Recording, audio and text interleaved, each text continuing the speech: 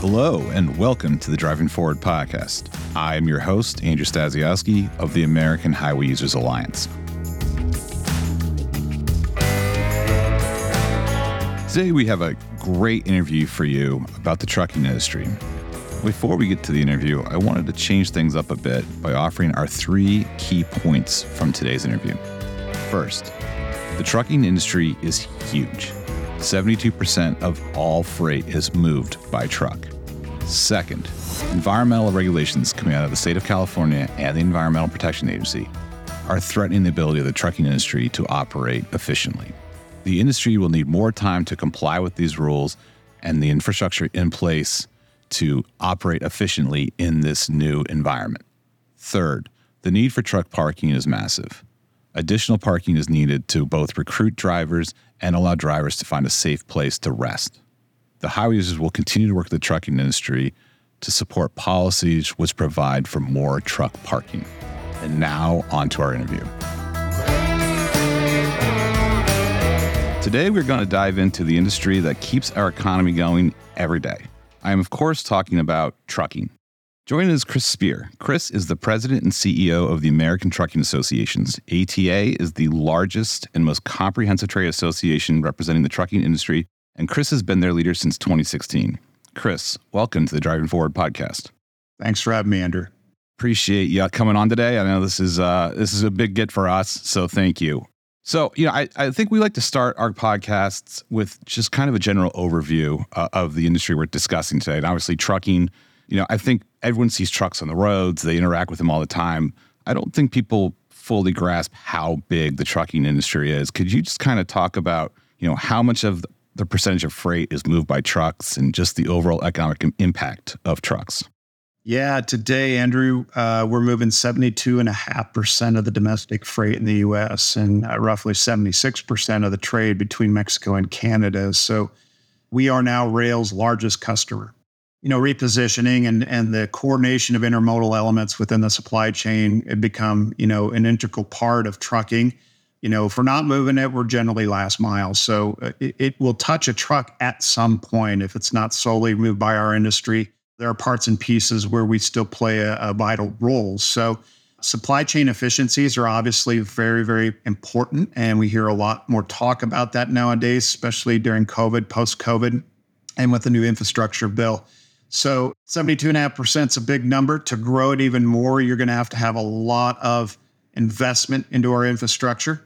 But we're very proud of what we've become today. And it's a very proud industry. We're literally over 8 million strong in trucking, 3.8 million drivers, and we're 1 in 18 jobs in the United States. We're the top job in 29 states, Andrew, is trucking related. So there really isn't anything that isn't impacted by our industry, and not just the milk, eggs, bread, and fuel, but even during COVID, the test kits, the PPE, and the vaccine itself. So we are very involved in literally every element of the economy.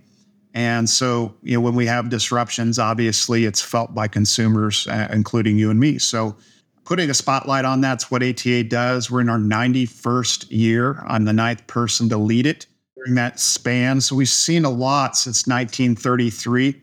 The evolution of not just the ATA, but the industry within it and the country has changed and grown. And we've had to adapt and grow with it. So it's a great story. It's one that we're very proud of, as I said, and really appreciate to have opportunity to come on and give some color to it. I appreciate that. That's really helpful for everyone to understand just how big, everyone gets. I think I get a delivery truck come by my house just about every single day, delivering a package, delivering what could be. I think, the logistical efficiency of the trucking industry is really something to withhold. I think given that, what would you say today are some of the biggest threats facing the industry? What are the things that you think, you guys are focused on? Yeah, I think outward facing, most consumers now have a general understanding of the industry during COVID, post-COVID. So you mentioned a delivery truck to your house. COVID certainly brought just-in-time e-commerce really to the forefront of America's awareness. Consumers now understand, to get something that quickly, sometimes the same day, delivered to your doorstep, there's a lot of movement that goes with that, and there's a lot of people behind that happening. And so I think they understand our industry and the vital role that we all play. It's not just a truck or a step van. It's a person behind the wheel. They're often a mom, they're a dad, they're a husband, wife. They play parts in every community in the country. So clearly, the last 5 years have really brought to life the public's awareness. What they aren't seeing, however, is the future and the threats that they could pose if we go too fast, if we have timelines and targets that are simply unachievable. And what I'm referring to there is this mad dash to zero emissions. And I would say that is without question over the next 10 to 12 years, the biggest threat to our industry. And people out there, consumers, really need to understand what it means. It is not an anti-environment agenda. We have a tremendous pedigree when it comes to reducing emissions. We all want clean air. We all want clean water. 40 years of working with the EPA on phases 1, 2, and now 3 greenhouse gas emissions. We have removed during that span 98.5% of everything that comes out of the tailpipe. So today, one brand new truck emits what 60 trucks emitted in 1988. That is a remarkable story. And it's one we're very proud of, and we tell hand in glove with our regulators like EPA. So, it's innovation. It's working with very, very smart engineers at OEMs that know how to do this. And it's also, Andrew, more importantly, having achievable timelines and targets. If we go too fast, you're going to have a lot of repercussions. And that is exactly what we're seeing now. This administration, this White House, is usurping the EPA's authority and partnering with industries like ours. And by the way, we like working with EPA because it's one standard, not 50. We cross state lines like airlines, like ships, rail. We're all very much an interstate commerce-driven industry. So one standard is good for us. And what this White House has done is granted waivers, not unprecedented, but granted these waivers to CARB, California Resources Board in Sacramento. This is an unelected board that has basically carved us out and decided that starting January 1 of this year, Advanced Clean Truck Rule is in effect, which means our OEMs now have to manufacture a certain percentage each year of non-tailpipe emission, non-emitting equipment like electric trucks. And they have to remove diesel from their offering. So displacing that with a percentage year over year of these BEV commercial vehicles.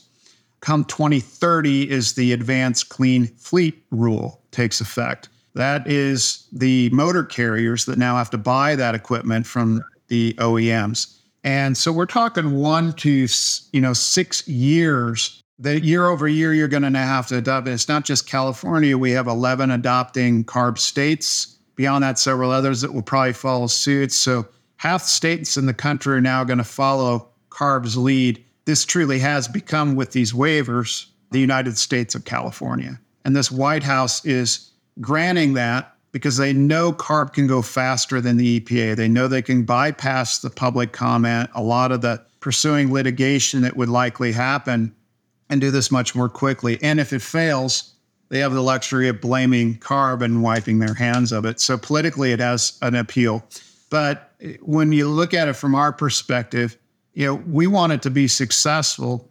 To do that in 6 years, you're going to have infrastructure to plug into. We all know that doesn't exist. Even with electric cars you rent, it's so impossible to find places to charge. Just rent one and you'll find out how taxing and emotionally draining that is. It's stressful. For our industry, that's certainly an issue. Beyond that, you've got to have power flowing through that infrastructure. So the grid, we've studied. American Transportation Research Institute put out a report that 40% more capacity is needed on our U.S. grid to charge every car and truck currently on the road. That does not exist, especially in states like California that have rolling blackouts. So that's a big issue. Thirdly, the minerals that go into the battery, the graphite, the nickel, the lithium, the cobalt, those 4 ingredients, Andrew, come from 2 particular places in the world, China and the Congo. And I think we'd all agree China is not the steady sourcing partner that we want.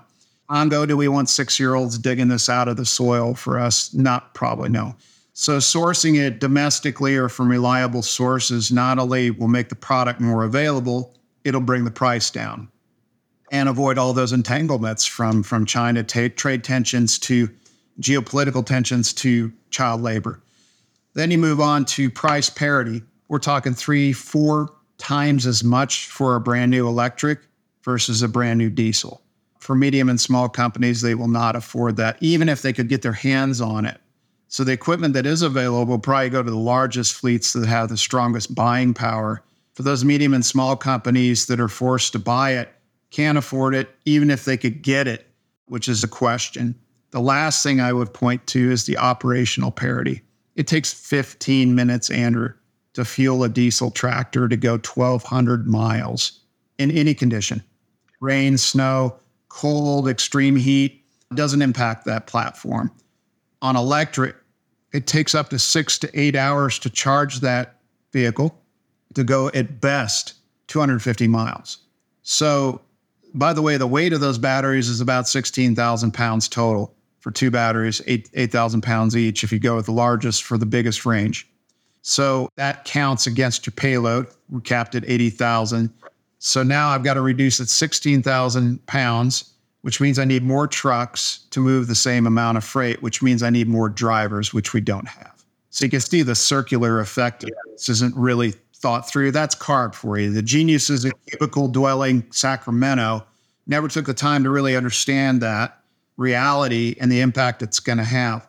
So if you fast forward to folks like you and I and those watching this podcast, wonder what's that impact? If you're concerned about inflation, this is going to cause it. If you're concerned about choice, you're going to go from 8 apples down to 3. These are the realities that come with these kinds of rules this fast. So I view it as a threat. I see consolidation in our industry. I see inflation. I see less choice. It is really a snowball effect that I think even most common sense person, you don't need an economics degree to really appreciate this. It's very, very clear cut. We're not saying no, just give us time to let the market adjust to this sort of thing. Let us start with school buses, start with garbage trucks, start with step vans that are delivering during the day that can be back in non-peak hours and charge. Build the infrastructure, the grid, get the minerals sourced and the price and operational parity in check, and then start expanding outward to long haul.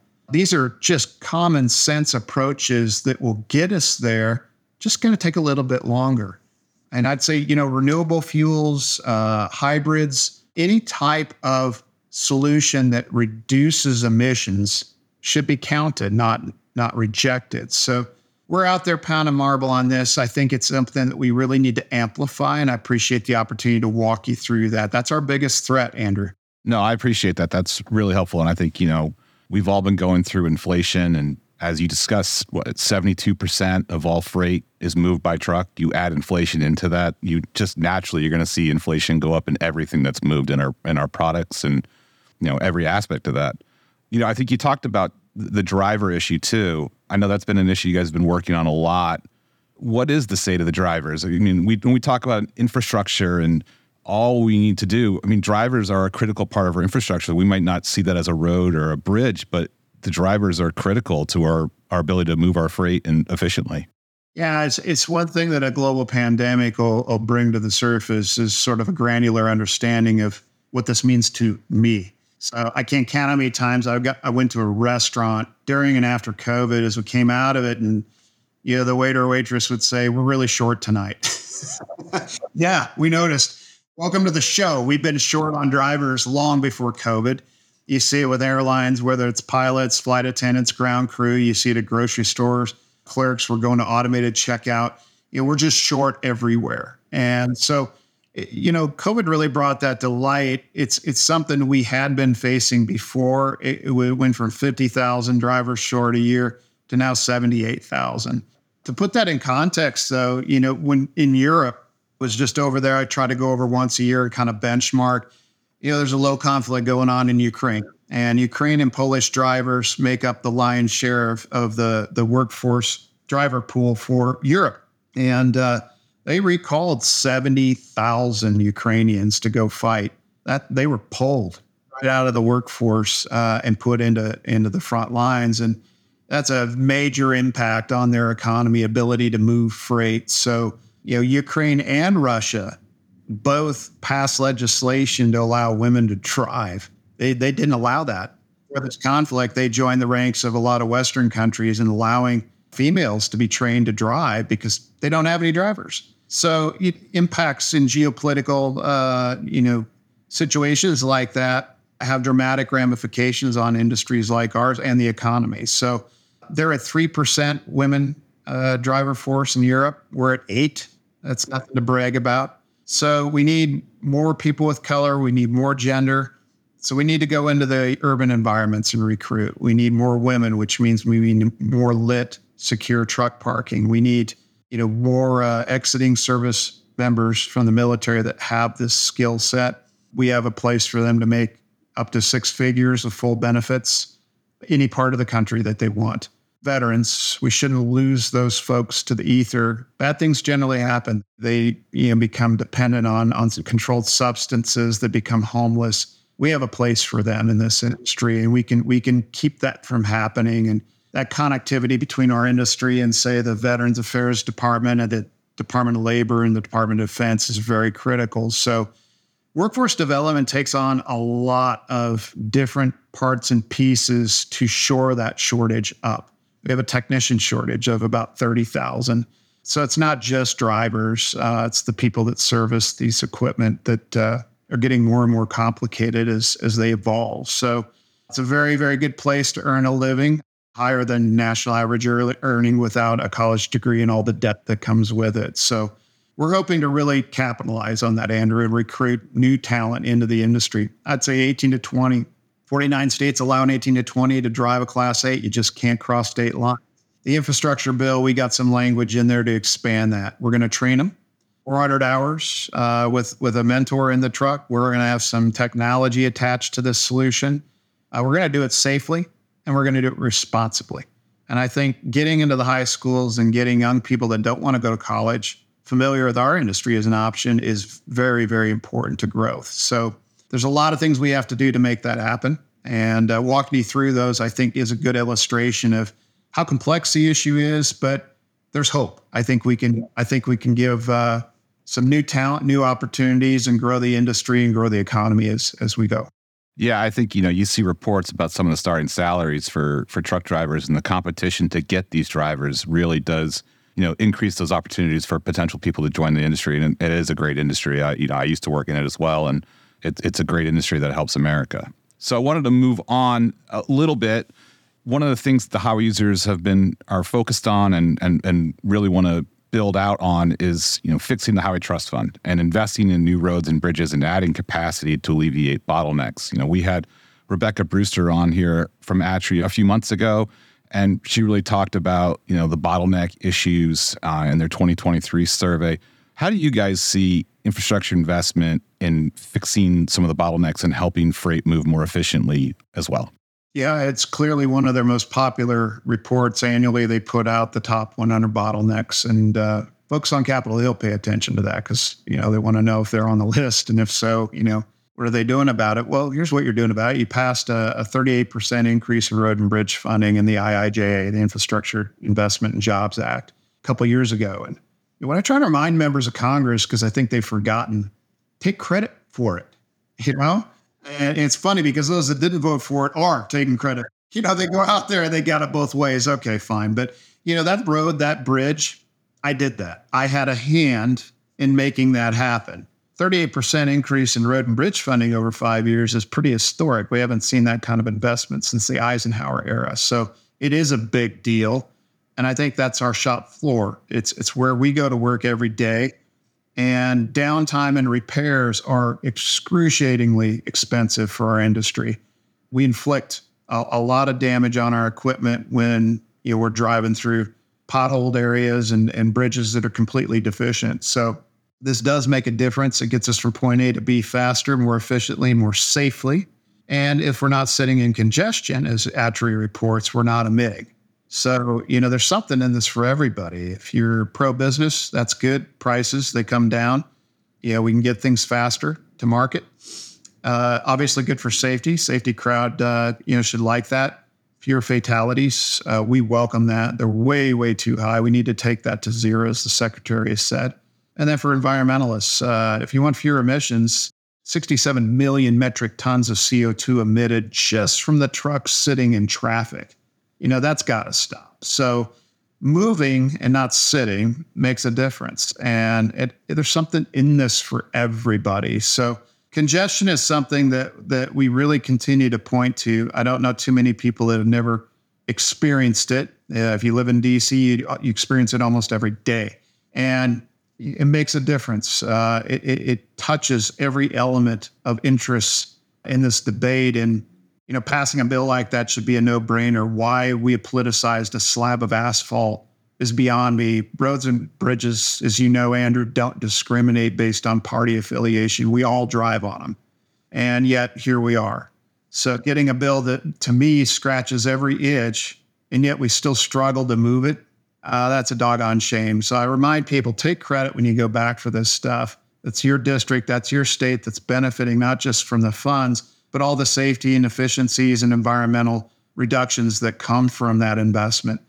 That is a good thing that should just roll off your tongue. And so, we're really focused on this. It's a long slog. Just because we got that passed doesn't mean it's over. Getting the monies out there, invested in the right projects, are going to make all the difference. Along those lines, and you talked about a little bit with Europe, we need to really look at how we're investing in our infrastructure as well. We at the Highway Users believe there needs to be, a global strategy for, economic security and global competitiveness. How can we invest our infrastructure to make trucking more competitive in the global economy? So we're onshoring and nearshoring jobs as well. Yeah, I think obviously trade is critical to this. As I mentioned earlier, we move 76% of the trade from Mexico, Canada, and the U.S. So it is a significant number. That also goes, off our west and east coast shores. So it's Asia Pacific or Europe, it's going to be trucks moving it. The minute that ship comes to port, we're moving intermodal. We're moving it into distribution centers, and it parses out. So. And if it's going on rail, that's great too. We pick it up on last mile. So these are all integrated that benefit within our supply chain from good trade agreements. We have not seen one trade agreement in the first 3 years of this administration. It's just absolutely jaw-dropping.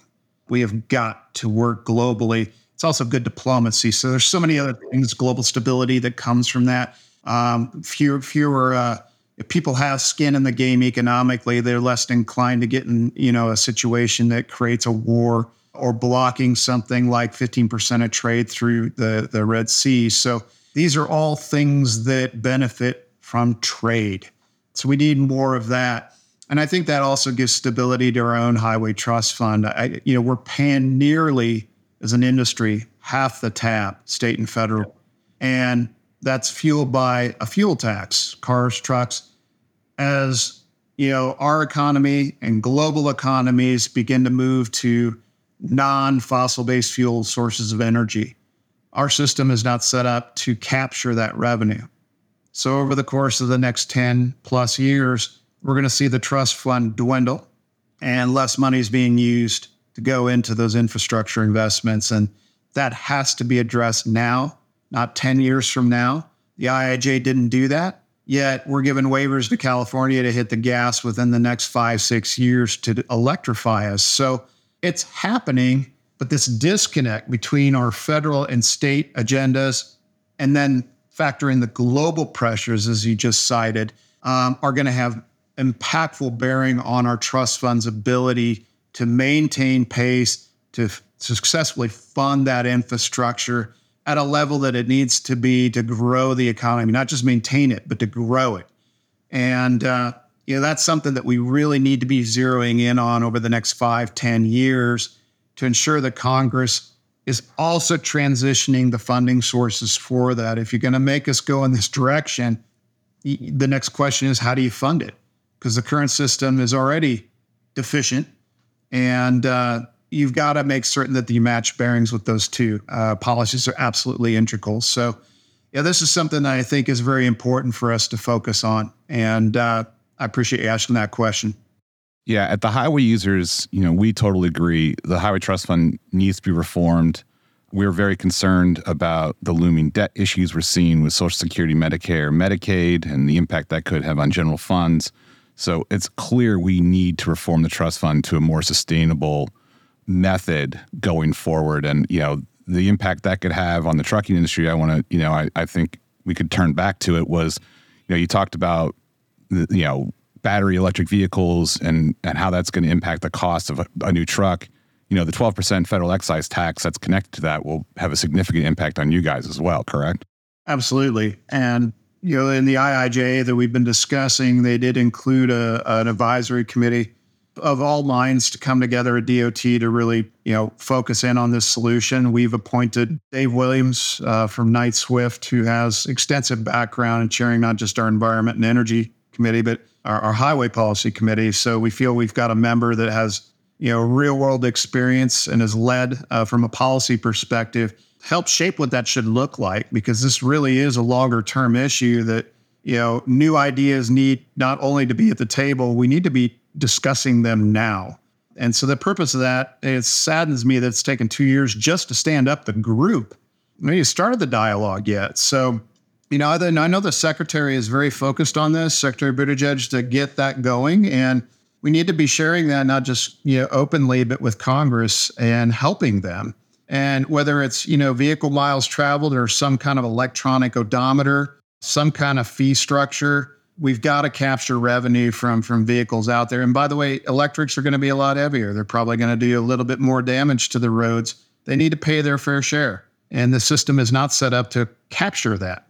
And so this dialogue is going to be essential in shaping what that could look and feel like and giving constructive ideas from Congress. And that's the way it should work. Having Congress try to come up with it on their own, that's not real world experience. And it's probably going to have repercussions like I just outlined with CARB. They don't think these things through from our perspective, and you're going to do probably more damage than good. So, I think this is going to be good dialogue, and we need to get a solution in place soon. So I'm with highway users on this. I think this is something that is very much front burner. And if we're hitting the gas on the energy environment side, we've got to have solutions in our trust fund that accommodate a steady revenue source long-term for our infrastructure.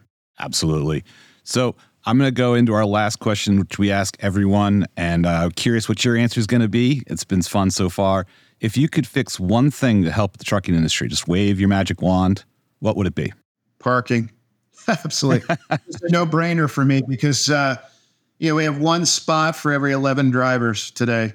And yet our DOT requires federally that they take 30-minute breaks. Well, if it's already filled and they can't find parking, they're going to park that truck in an on and off ramp or in a lane that interacts with the motoring public. That's dangerous to them and, the motoring public. So it's a safety issue, not only for arrested driver, but for everyone else out there sharing the road.